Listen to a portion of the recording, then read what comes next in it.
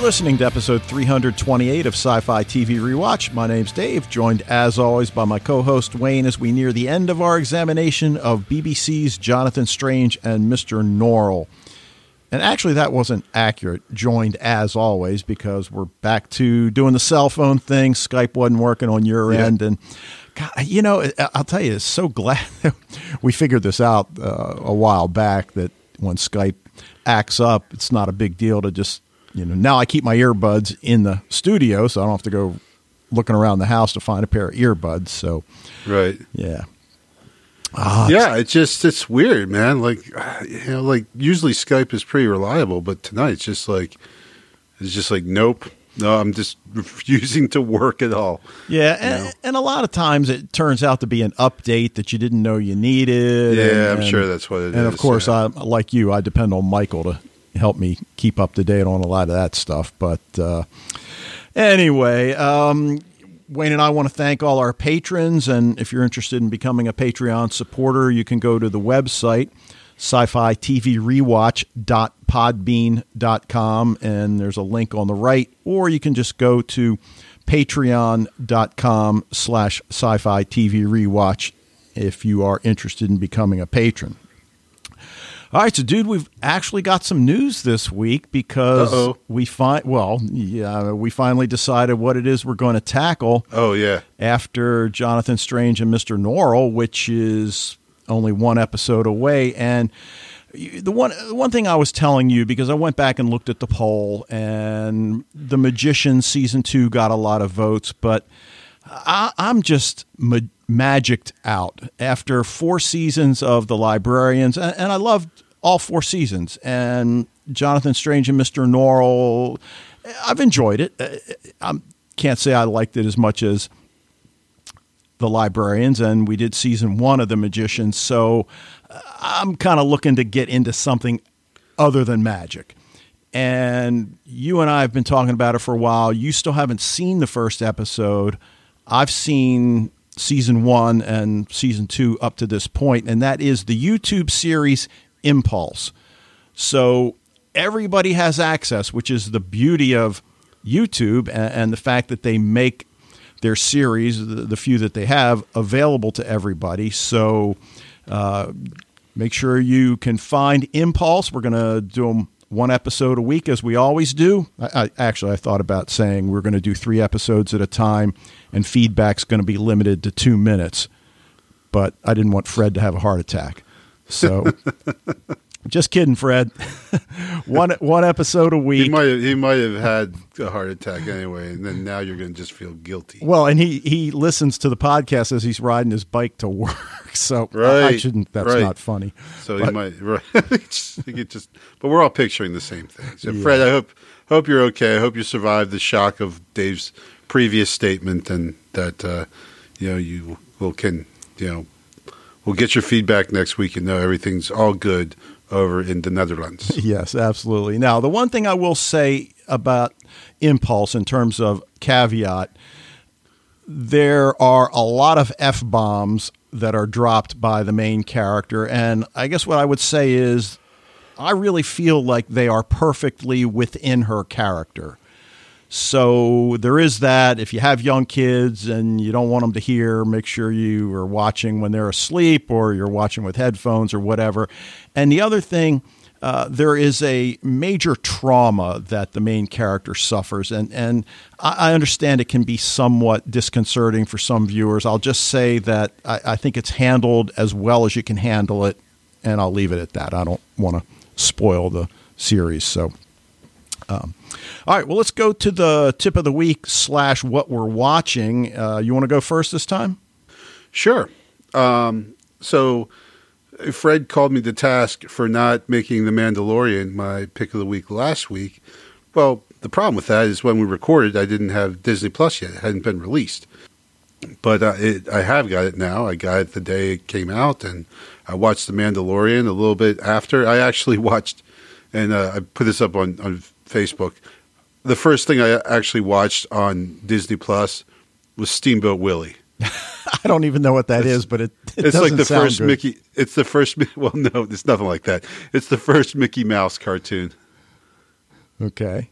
from back, like, actually, November 18th, along 1920 something. Wow. Which I know because my son's birthday is November 18th. It's the same day that Steamboat Willie came out. Nice. So yeah. So I thought it was appropriate to watch the very first Mickey Mouse cartoon first. It's only 5 minutes long. And then after that, I had my daughter. She's 11 years old. I was like, how about The Mandalorian? She kind of looked a little dubious. I'm like, trust me. So we watched it. She liked it. I liked it. It was all good. It's really like, I've been seeing like some feedback on it and people saying maybe like the story so far is maybe not spectacular, but that everything else about it is pretty awesome. My daughter said it was like watching a Star Wars movie. It certainly was. Has the production values of a big budget, major big screen production. Like cool fight scenes, an enigmatic central character that, obviously when you have an enigmatic central character, it's just they're so darn enigmatic, we want to know more about them. Yeah. So, and a wicked plot twist at the end of episode 1. I will say no more than that. But if you saw that one coming, you did. There's no way. No one saw that one coming. Even the most hardened Star Wars fan was thrown by a loop by that the plot twist that occurred there. So it was really cool. I'm loving and just put in the word for Disney Plus. Not that they're paying me, they're not. But if Disney, you want to throw some money my way, But it's got all kinds of like the old movies too that I really liked. And one of my favorite Disney movies when I was a kid was an old Kurt Russell called The Computer Wore Tennis Shoes. I don't know if you've ever seen it or heard of it. Never heard of it. Kurt Russell is like a teenager. He made this movie. And we watched it. I remember in the gym of my elementary school when I was a kid. Someone in the PTA had like a big projector, and put the reel-to-reel movie thing in there, and it was just a really fond memory. So one of the first things I did to see if The Computer Wore Tennis Shoes was on Disney Plus, and it sure is. So I'll be watching that soon. Cool. All right. Well, I mentioned season 3 of The Crown last week that I was anticipating it, and as soon as it dropped, actually my wife fell asleep early Sunday night, so we didn't watch it when it first dropped, but we knocked out the first 3 episodes, and it takes a little bit of getting used to the fact that Olivia Colman has replaced Claire Foy as Elizabeth, and Tobias Menzies replaced Matt Smith as Philip. But they're both such great actors, and that was one thing I said to my wife, that we're not exactly sure why they felt the need to replace the actors. I mean, I understand it has to do with age, but they're not moving that quickly, at least at this point. Matt Smith certainly could have played somebody in his early 40s, as could Claire Foy. But again, Olivia Colman's so great, as is Tobias Menzies. There's Helen Bonham Carter, who took over the role for Princess Margaret, and I think she was married to Tim Burton at one point. I'm not sure if she is anymore, but she's certainly been in a few of his films. She's a great actor, and there's just this one great scene when Great Britain needs a financial bailout from the U.S., and LBJ is in office at the time, and he's just, hell no, I ain't giving no money to those Brits. And no matter what the Brits did, it didn't work. So the prime minister comes to Queen Elizabeth, you got to help. And she's like, I don't do that. So anyway, they send Princess Margaret, who's just off the wall very often. And they're really worried about what she's going to do. And it's just hilarious. The dinner party, and this first thing that comes out of her mouth is something denigrating about JFK, who's, of course, dead at this point, and the whole room goes quiet. And LBJ just starts laughing. And if you know your history, you know LBJ hated Kennedy. So it's just a really a wonderful scene. Now, the other thing I'm watching, and again, I mentioned last time, is on Apple Plus For All Mankind, which is an alternate history of the 1960s, 1970s space race. And I debated, should I reveal, what the kicker is? because it's the worst kept secret, just like Man in the High Castle. I don't think anybody was surprised when Man in the High Castle aired, and we find out that, Germany won the Second World War, and right. I mean, so am I wrong? Do you know what the big reveal is in For All Mankind at the beginning? No. Oh, okay. Should I tell you, or? Sure. Yeah, go for it. No, I won't. Okay. If you don't know, maybe there's a lot of people that don't know. But anyway, I'll leave it at that. But it's really well done. It's Ronald D. Moore from Battlestar Galactica, Caprica, Outlander, and it's really good. At first, after I watched 2 episodes, I wasn't exactly sure I was going to keep going. I mean, is it like what the series is like based on? What do you mean? If you said like if I was going to talk about like Man in the High Castle and said, the first thing I would say is, well, Germany and Japan won World War II. Right. So you knew that going in as an alternate history. So, right. So, well, I'll go ahead and say it then. Russia got to the moon first. Yeah. Okay. That's what I thought.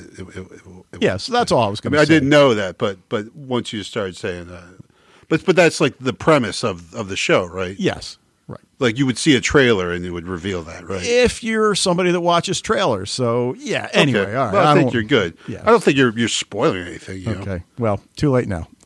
Right. Anyway, all right. The damage is done.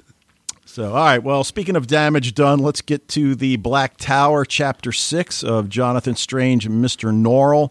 This one aired June 21st, 2015. Interestingly, it was the lowest rated of the series in terms of viewership, not critically. And I wonder if the viewers are sort of like me, that I still like it. I want to find out what happens, but it's kind of losing steam for me. And this was an episode I'm again, not sure how I feel about it, and it seems like I say that a lot, and you and I talk it through, and we both end up feeling differently by the end of the podcast, so perhaps that'll happen this time. Yeah, I thought this was a really good episode. I'm trying to think back about the previous one. I guess I think a lot of it just has to do with basic viewer sensibilities nowadays, and we want answers now. And and I hate to think I'm that guy who like, come on already, let's get to the. Obviously, it's going to be a big showdown between Jonathan and the Thistledown gentleman. Let's just cut to the chase, right? Let's stop with all the nonsense. So, especially when there's only 7 episodes, like you think, okay, let's get to the action. Let's cut, because now we just have 1 episode, and it seems like there's so much that is unresolved at this point. Again, like I did read the book, but I say again, like I really can't remember it because it was so long ago. I just remember little bits and pieces of it. I really can't remember the wide plot arcs and everything. So I'm just as excited as anyone else to try and find out what's going to happen here. So, okay.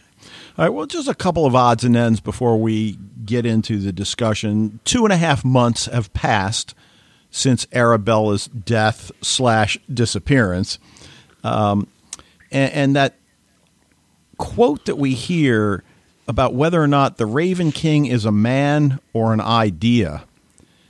And I think that's one of those things that I'm not sure how they're going to wrap that up or address that in the final episode, given everything else they've got to address.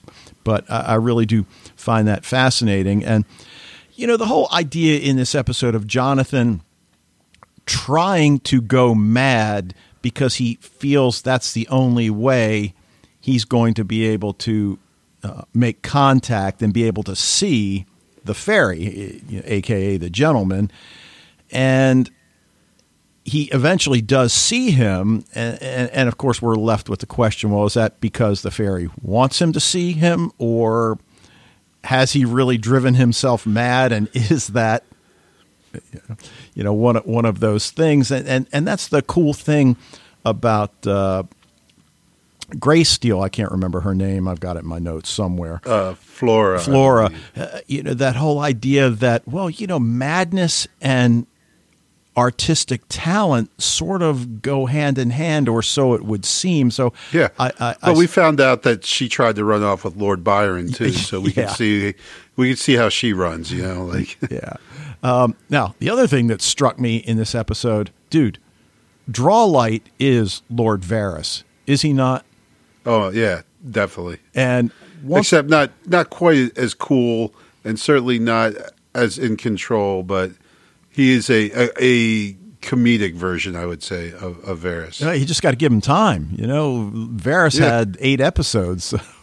Yeah, true. Drawlight just needs more time. And then that one statement that Jonathan makes towards the end of the episode, that England is full of magicians. And I don't think he says the words, but everyone is a magician. And I'm thinking, is this like the overarching metaphor for the whole series, that everybody has magic in them? Or am I off the deep end? That's the central conflict, right? Okay. As now we see, it's not just that Jonathan is a supporter of the Ravens King magic, but that he wants magic to be accessible to everyone. He wants to democratize magic, whereas Norrell wants to limit it and keep it to only, himself, basically. Well, but we get to that scene towards the end, and here we are already jumping around. And we've That's said, all right. And we've said this before, that Norrell's not wrong about much of what he says. Lord, again, I forget what, Sir Walter and Lord Sir Walter Liverpool, I think maybe, come to him, and it's like, you have to stop him. And he's like, dude, don't tell me what I have to do. I tried to warn you, and you didn't listen to me.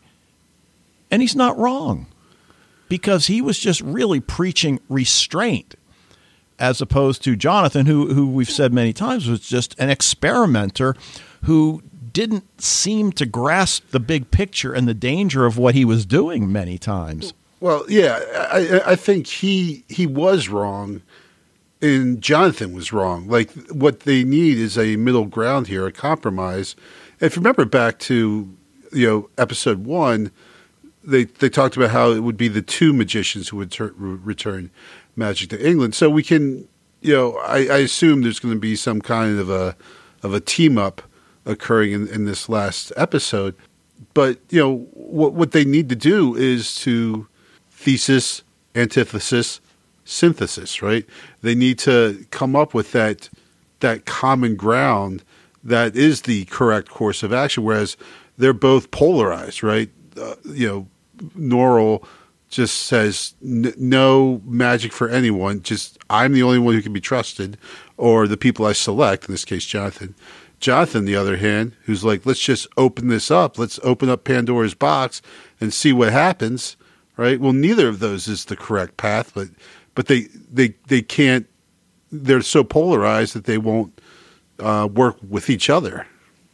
Yeah, and Childermass, as we've said, is sort of that voice of reason in the middle. Yes, and absolutely. I just can't wait to see what he does in this final episode. But why don't we go ahead and start with Jonathan in Venice?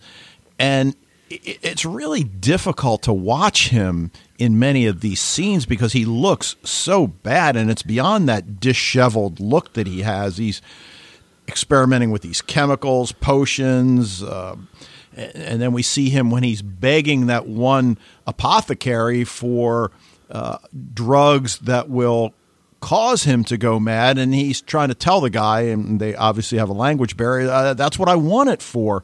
But that's when the Graysteels walk by, and Flora translates for him. They go to tea, and I think it's Drawlight that tells Norrell at the end that Strange has fallen in love with her, which I don't think is true. She's certainly infatuated with him, but yeah.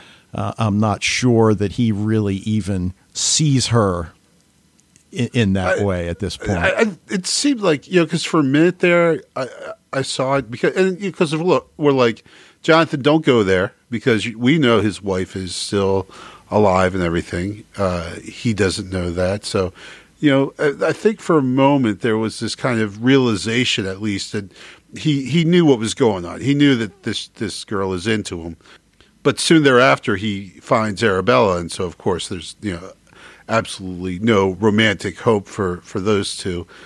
Though, I still feel like Flores has a part to play in helping him out some more. Right. And I love their first meeting when they sit down to tea. And, of course, the name Jonathan Strange resonates with them. And he starts telling her, yeah, I'm trying to do this because I want to see a fairy. And she's like, oh, cool. Yeah, not like that's anything out of the ordinary. She's really interested. Of course, once she mentions that the woman they've come to visit in Venice is mad, that gets the wheels turning in Jonathan's head that somehow that might help him. In fact, he goes to the old woman, I want you to teach me how to be mad. And on the one hand, it's a totally ridiculous statement, but of course it speaks to his desperation at this point to bring Belle back. I mean, desperate.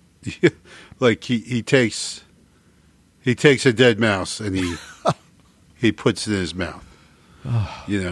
It's bad enough I have to see the crazy cat lady doing that, but when Jonathan goes and does it, it's like, no, bro. Yeah, just no. And then he puts it in a little vial, doesn't he, with liquid in it? And then later on, he drinks the liquid. And again, you've mentioned, I think, on a couple occasions, the special effects in this series, which are few and far between, and they've got the kind today. And it just reminded me of something you would see on an old Disney cartoon with the character just kind of like shaking back and forth.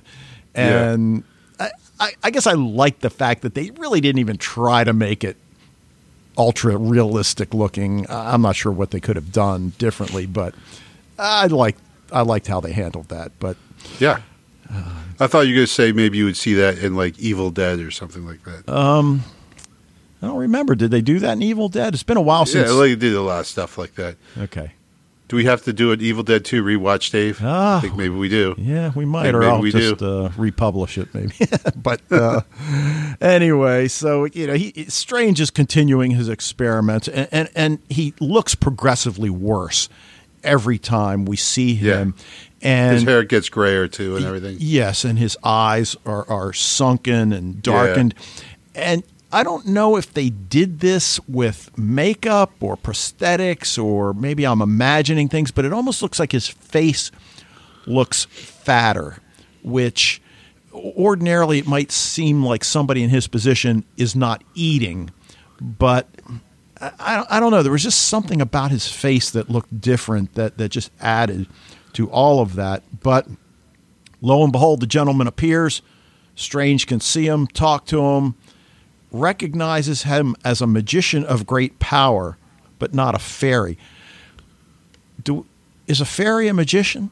No, but I think that they can, like, you got to be a human, I imagine, to be a magician. Okay. But, obviously fairies probably just have like this natural relationship with magic, Okay. Because the reason I ask is because of the prophecy that two magicians will return magic to England, and I wonder if there's going to be this big trick at the end.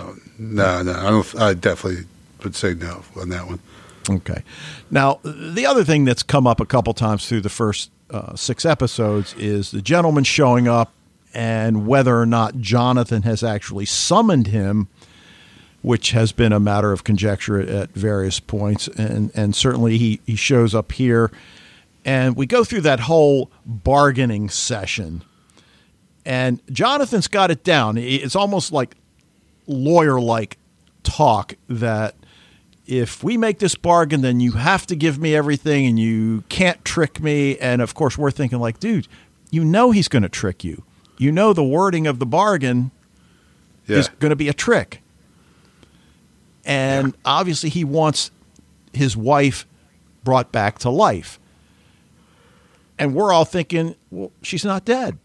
Right. Well, and what the gentleman tells him, he's like, I cannot bring your wife back to life. Right. Well, That's true. Yeah. Because she's not dead. Yeah. Right. And gentleman wants a token in return, and not sure exactly what that's going to be, but regardless, he's the gentleman that is, taken aback that Jonathan isn't interested in riches and beautiful women. He just wants his dead wife back. Well, how long she been dead? 2.5 months. No, can't do it. Yeah, no. But nah, bro. Yeah, Just right. And then, though, and I guess this speaks to the fairy human covenant of bargains or whatever, but Jonathan says, bring me what you gained from your last dealings with an English magician. And next thing you know, we've got the box on the floor that contains Lady Pole's finger. right. So is that what happens? They made the bargain.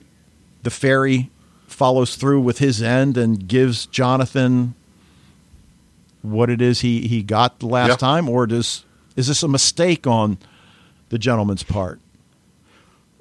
Well, he has to fulfill his part of the bargain. Okay. Right. So he cannot welch on their deal. So he has to give him what was the result of the last deal, which is the finger.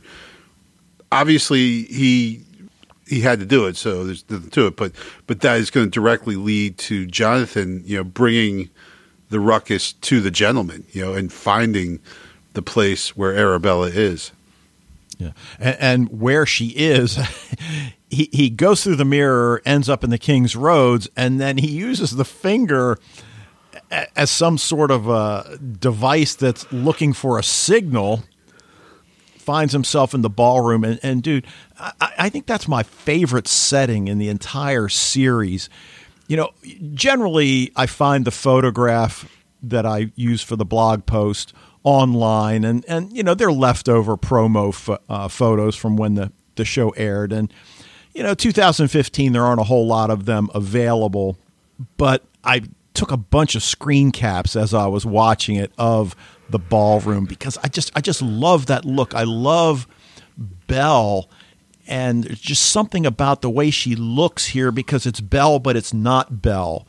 Lady Pole looks so much better than we're used to seeing her. And I've mentioned before, Lady Pole's one of my favorite characters. So I'm not sure what photo I'll use with the blog post and the Facebook post this week, but that'd be a good one, though, Dave. Yeah, I did nab a couple. So we'll see. But he bumps into Lady Pole, and it's almost as if he doesn't recognize her, because doesn't she tell him who she is? And then she follows that up with, "You've come here to save us."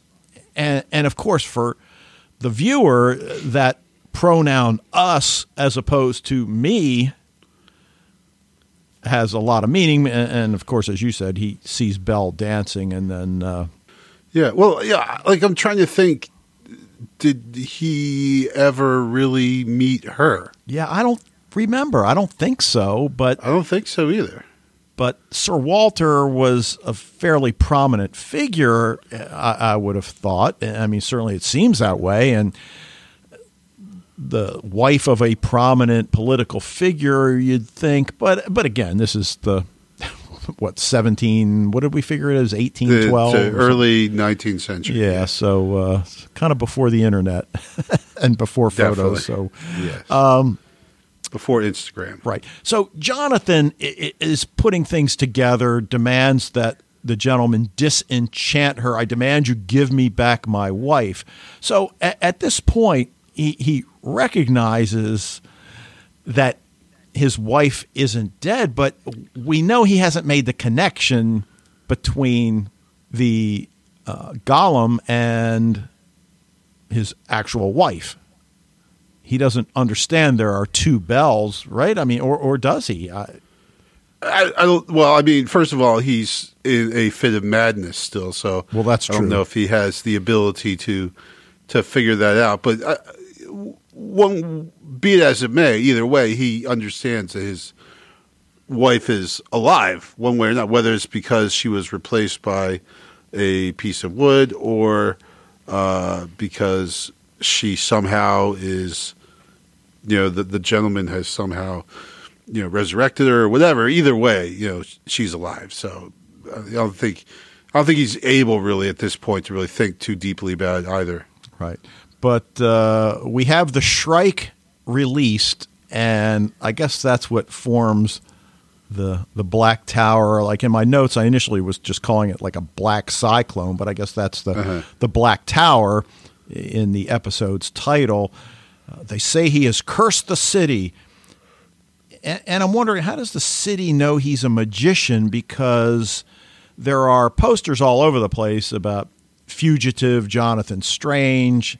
And again, we know this from the Wild West with the wanted posters, and they'd have these crude drawings that may or may not have looked like the actual character. And here, in an earlier time, they don't even have any kind of a drawing or anything. So of course, he's making no secret over the fact that his name is Jonathan Strange. So true. He's not really doing much. I just assume that he's kind of a fairly well-known character, and that's why I think it's, like his attempt to hide and to escape is, obviously doomed to fail, because here's one of the guys who basically helped end Napoleon. Right. Now he realizes that my wife is alive yet not alive, and then he says to Lady Pole, "I betrayed her," and I guess he's going back to that oath that he took with Bell 2.0. I guess that's what he's talking about, betraying his wife. I'm not sure what else it would be. But then my favorite exchange, not only of this episode, maybe the entire series, Drawlight appears in the road, and he's babbling about what he's learned, and Flora's father shows up with a gun to get his daughter. "Do you wish to be shot? Then behave differently." Yeah. And I'm thinking like, all right, how could Wayne use that in the classroom? Yeah. He can't. Yeah. Well, you might have to modify it a bit.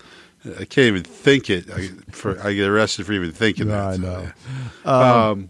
Yeah, but that was a great line, though. You're right. That's I just like that. Then behave differently. Yeah. I could use it with my kids, though. Yeah. But of course, then the big reveal about Jonathan planning to return magic to England. The world will be changed. And he claims that Norrell suppressed the magicians in England, which we understand is true. But then his line, "Tell Norrell I am coming." I'm like, right. I love it. Well, and he's super pissed because he knows now what Norrell did. He knows that Norrell, bargained with the fairy in order to bring Lady Pole back from the dead. And he's, all that moralizing, all that talk about how evil fairies are and they can't be trusted. And now he finds out that Norrell's big, his big W was just through fairy magic. Well, yeah, but don't you think that humanizes Norrell a little bit? Because he understands his mistake in that transaction, I think. It does, but for Jonathan, it doesn't. For Jonathan, he's just pissed. Right. And as he says, "I'm coming to get you." Yeah, that's just what Rambo said in First Blood Part 2. Yeah, and I think Jimi Hendrix in Hey Joe, right? Yeah. So, all right, well, let's talk. No, in Purple Haze. Oh, right. All right, so Norrell reacting to the success of Jonathan's book. You said Jonathan knows what he did. Well, he doesn't know half of it. And we've talked a few times about what level of power does Norrell actually possess. And I think any doubts we have were certainly alleviated a little bit here because Jonathan's book's out.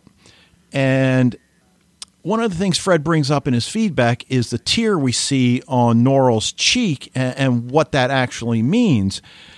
And I really think he feels a sense of betrayal from Jonathan. I don't think it's like, you're better than I am, or, I have to leave town, or I don't think it's any of that.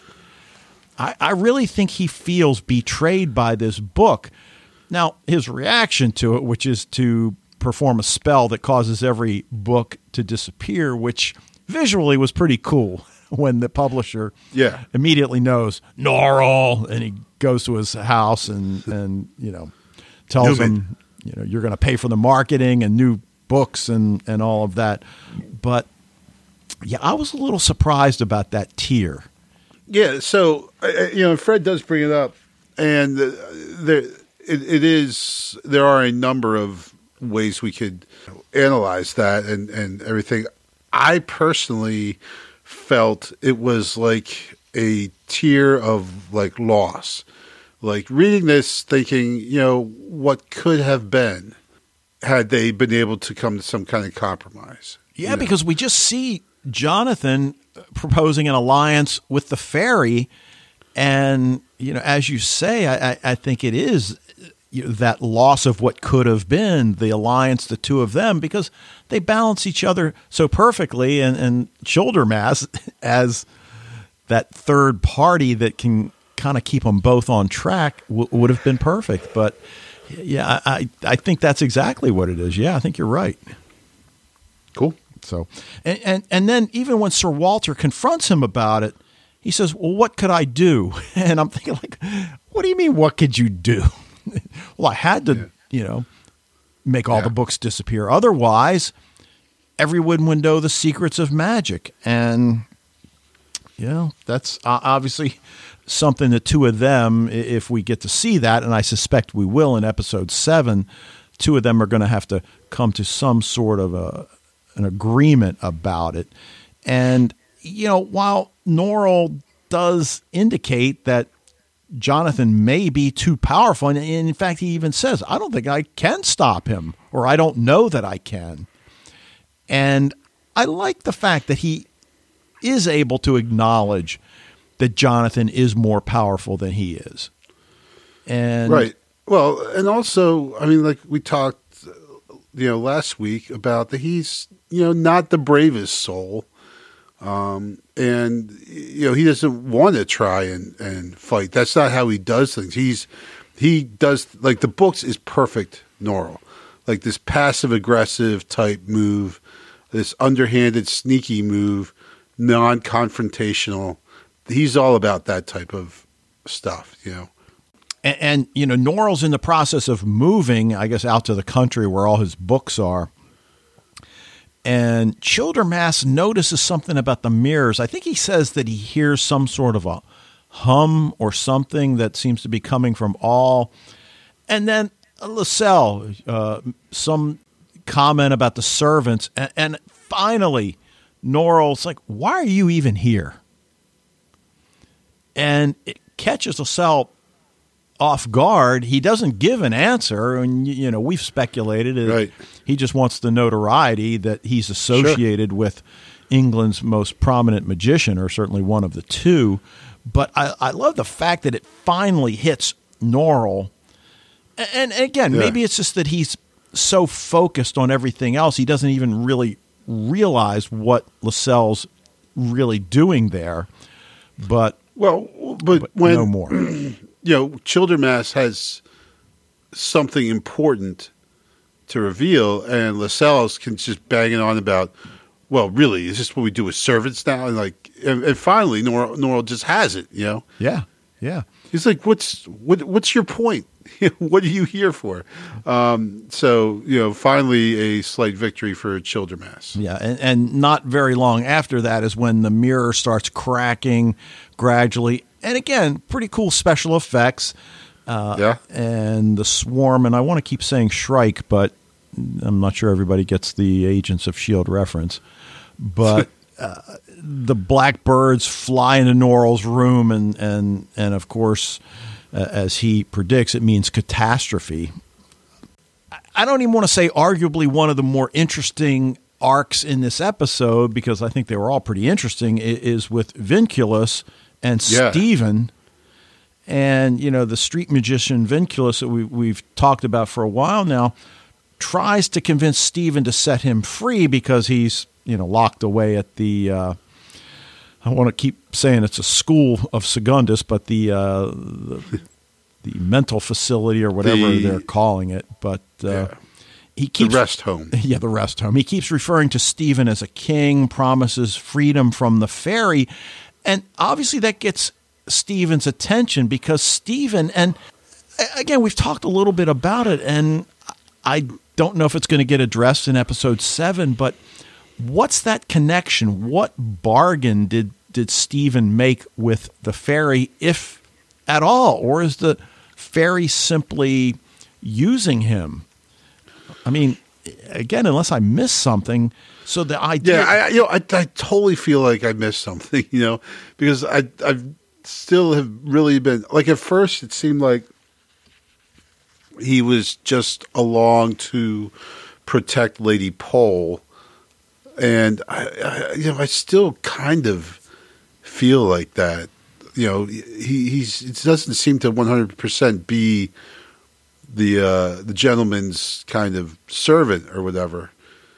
Yeah. So but on the other hand, just some of the stuff he does, like taking Arabella and everything, it's hard to reckon that. Well, right, but clearly the thought of being freed from the gentleman is enough for him to free Vinculus, and then we see the two of them on their road trip, and of course the first thing Vinculus says, which I certainly can relate to, "Did you bring the pie?"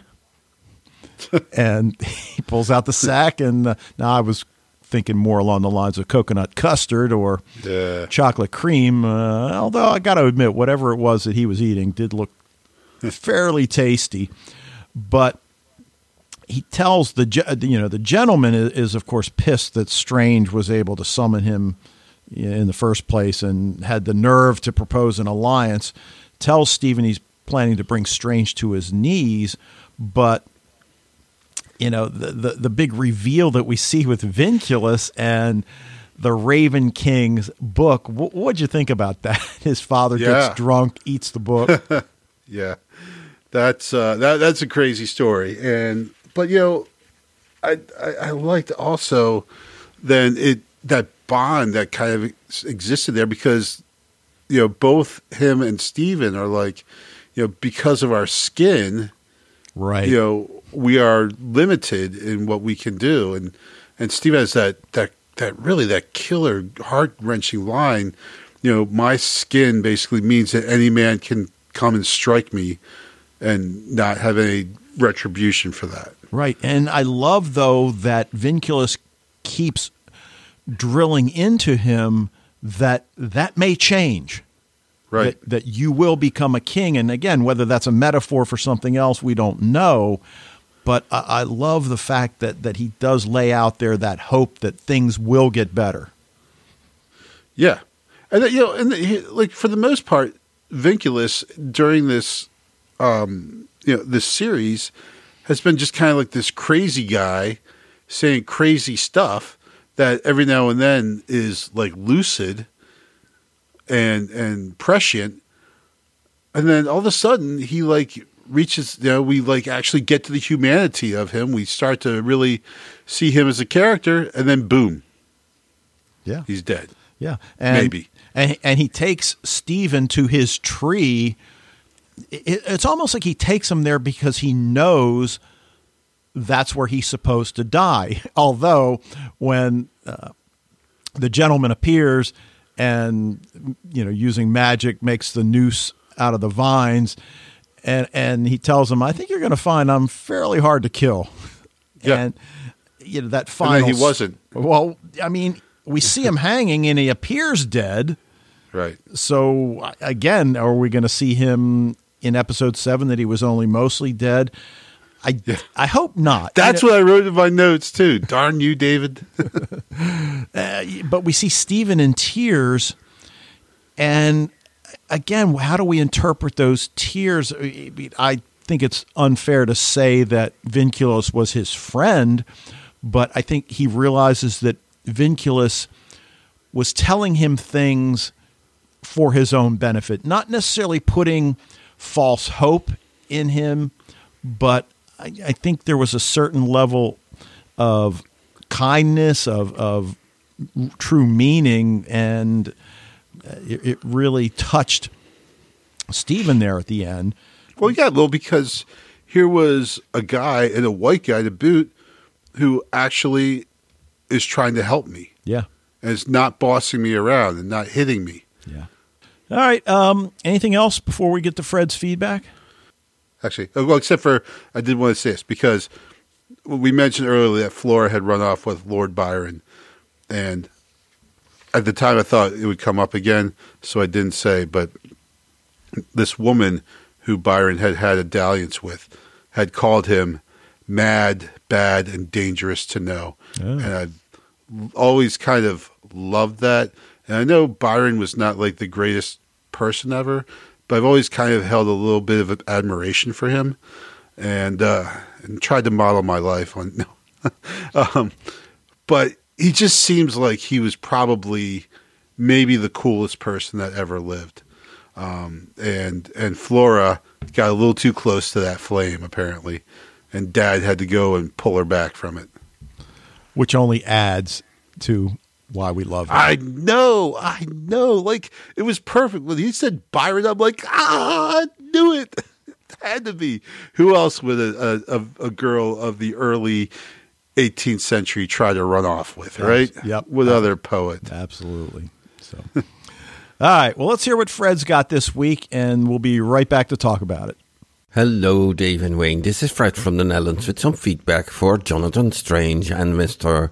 Norrell, Season 1, Episode 6. Just shortly want to come back to last week's podcast. You were joking about the wooden stick, and, well, it's not so much. I, of course, know these jokes about wood, etc. I remember, for instance, once you and Mike were talking about Howard Stark's Woody, which is a car in Agent Carter. And it also took me a little while to really get the joke. But it's not, for foreigners, perhaps not so much in their reference. But still, even if it's this kind of joke, I wouldn't expect that in this series playing in 1810. So, after all, I think it was just about the trade between the Moss Oak, Arabella 2.0, as you call her, or Wayne called her Farabella, like fake Arabella. She actually came from a piece of wood, this moss oak, which opened and she was in there. But still, then it's not a trade. Trade is when you both agree to exchange goods, and this was not a trade in the sense of Jonathan being aware what he exchanged here. But as you explained, he accepted the Arabella 2.0 when she asked, "Am I your wife? Am I the only one?" etc. So he did accept the trade, although he didn't know it was a trade. Okay, second topic is my tip of the week. I was a bit amazed, Wayne, that you didn't talk about it, and that's The Mandalorian. Of course, you don't want to get Disney Plus, Dave, but I saw 2 episodes now. I think it's very, very nice. I mean, a lot of Easter eggs and references, and it really connects to the Star Wars cinematic world, and it's filmed with a lot of nice cinematography and CGI. I'm really amazed about the quality. The story is so far not that impressive, but because of the rest of the quality, that doesn't matter that much. First question, what do you think it is about that tear that is purling down over Norrell's cheek when he read Jonathan's book? Is that sadness because Jonathan is better than him? Is that because he is touched by the excellence of the book? Or is that a sign for what he is going to do, namely destroy the book? And he is ambivalent about it. I really love how the publisher, Mr. Murray, reacts to the vanishing books. He immediately knows who is behind that. Funny thing is that the round table on which the books vanish, is quite the same, it's a little larger, than 2 of the small round tables I have in my home. I will put a comparison picture in your note. And the funny thing is that not so long ago we had this bell, this Buddhistic bell that Norrell had. I also have one in my home. Then we see Jonathan in Venice, a very nice picture of Venice. But at this moment, Venice is not that nice. 70% of the city is flooded, and the famous San Marco Square is closed for the public and closed for the tourists. They really have a big problem there at the moment. Finally, Jonathan is able to summon the fairy and really see him, and even interact with him. But this sleazy guy is so smart. Jonathan is asking to bring Arabella back to life, and the fairy says, "That's not possible." Well, of course it's not possible, because Arabella is still alive. Another thing I wondered is that Jonathan needs 2 drops of this mouse elixir of madness. Why could Norrell see the fairy? Is he mad on his own? Why didn't he need that? I think this episode was full of unexpected twists and turns. The first one for me was actually when the fairy had banned Jonathan to the Black Tower, so this black whirlwind. I have to say, Jonathan finally understands how everything is connected. He, for instance, understood that Arabella is not dead, but enchanted. But he is captured. I don't know if he can trust Drawlight. Well, you never can trust Drawlight, but did he scare him enough that Drawlight indeed will do what he have to do? What I was amazed about is that after the fairy put Jonathan in this black tower, I had expected this costed him so much energy that he died. But then suddenly later, when the street magician and Stephen were outside there with the old tree, he suddenly appeared again. The other thing I was amazed about is that the street magician said to the fairy, "I'm not easy to kill," and then a little later he is dead. Or will he come back in the next episode? Although some episodes are quite slow and not much happens in the sense of special effects, well, this episode compensates that a lot in both senses. It brought the story quite further, and there was a lot of special effects in it. Although I'm not too enthusiastic about this series, this was a very good episode, I think. Expectations? Well, I think Norrell will eventually have some role in saving Jonathan, and then there will be 2 magicians in England. Another expectation is the Raven King has to come back, and will this be Stephen being promised to be a king, or will it even be Jonathan? Okay, that was all for this time. Greetings, all the best, Fred from the Netherlands. And, of course, I'm curious what you're going to do after the next podcast. There was some discussion on the Facebook page between you, Dave, and David Hayworth about his Dark Materials. Another one that can be added to the list. Dude, I guess we should have spent more time when Fred was here explaining all the different varieties of wood jokes. When I was listening to that, every time he said, I was just giggling a little inside. I know. All right. Well, you mentioned about the Mandalorian, and we certainly talked about the tier that we see. But he brings up Jonathan's need for a drop of 2 of his madness potion to finally see the fairy, and he asks, why didn't Norrell need that?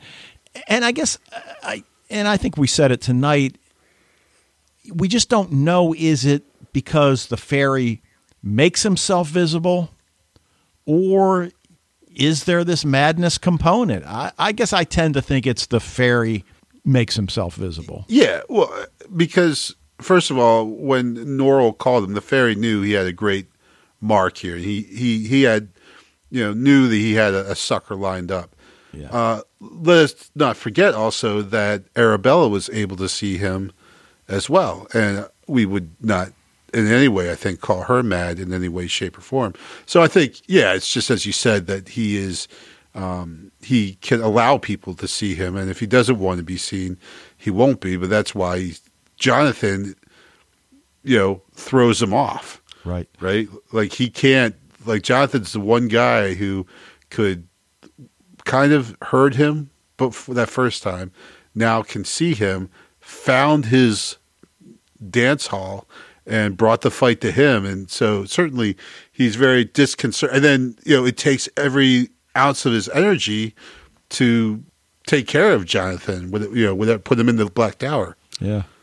Now, one thing he brings up, and we mentioned draw light in passing a couple of times, but I forgot about the end when Jonathan entrusts him to send a message, and whether or not Jonathan can trust draw light to carry out his order. That's a good one. So I guess it comes down to, does Jonathan frighten him enough that he'll do what he's ordered to do? I don't think so. I just think draw light is one of those guys that it's almost like no matter how much magic he sees, he always thinks he's one step ahead. Uh-huh. And I feel like that Jonathan legit scared him. Yeah. That he's going to do it. I guess. I don't think so. I can see, I think either way it works out, it would make sense. If it shakes out like you say, I mean, that totally would be in character with him as well. Now, he has a couple of expectations, predictions, I guess. Norrell's going to eventually play a role in saving Jonathan, and there'll be the two magicians in England. And that's why I asked you a few minutes ago about whether or not a fairy could be a magician, because that whole prophecy, there are going to be two magicians in England, it just seemed too pat that it's going to end up being those two. It's just your traditional happy ending. And I just wonder if it's going to be something else, that whether Jonathan goes back to what he said earlier, that I'm not going to be a practical magician. I'm done with that. And maybe it'll be somebody like Childermass. Yeah, like a Childermass. So maybe Childermass and Segundus. Yeah, right. Yeah. And that the two we think it's going to be disappear off into the... I think that's a great point, Dave. I really do. I think that's excellent. That, and I hope it turns out like that. I hope it is unexpected and not just Jonathan Strange and Mr. Norrell. But I think for them to defeat the fairy, it's going to require them to come together and come to some kind of common ground and reject these polarizing attitudes that they have. Right. Now, but it might very well be two other guys that do the actual saving or whatever, which would be awesome. Right. Now, he does ask what we're going to do for the next podcast, and we addressed that in the news section of the podcast at the beginning. But he asks who will be the Raven King. Brandon Stark, right? I mean... Yeah. Yep. It's Bran for sure. Yeah. So it goes back to what I said earlier, and I think, I can't remember. I got it in my notes somewhere who says it, but is the Raven King a person or an idea? And I just love the idea that it's an idea rather than an actual physical person, that we all have the Raven King inside us, that everybody's a magician. Everybody's got magic inside them. So I wonder if it's going to be something along those lines rather than an actual individual.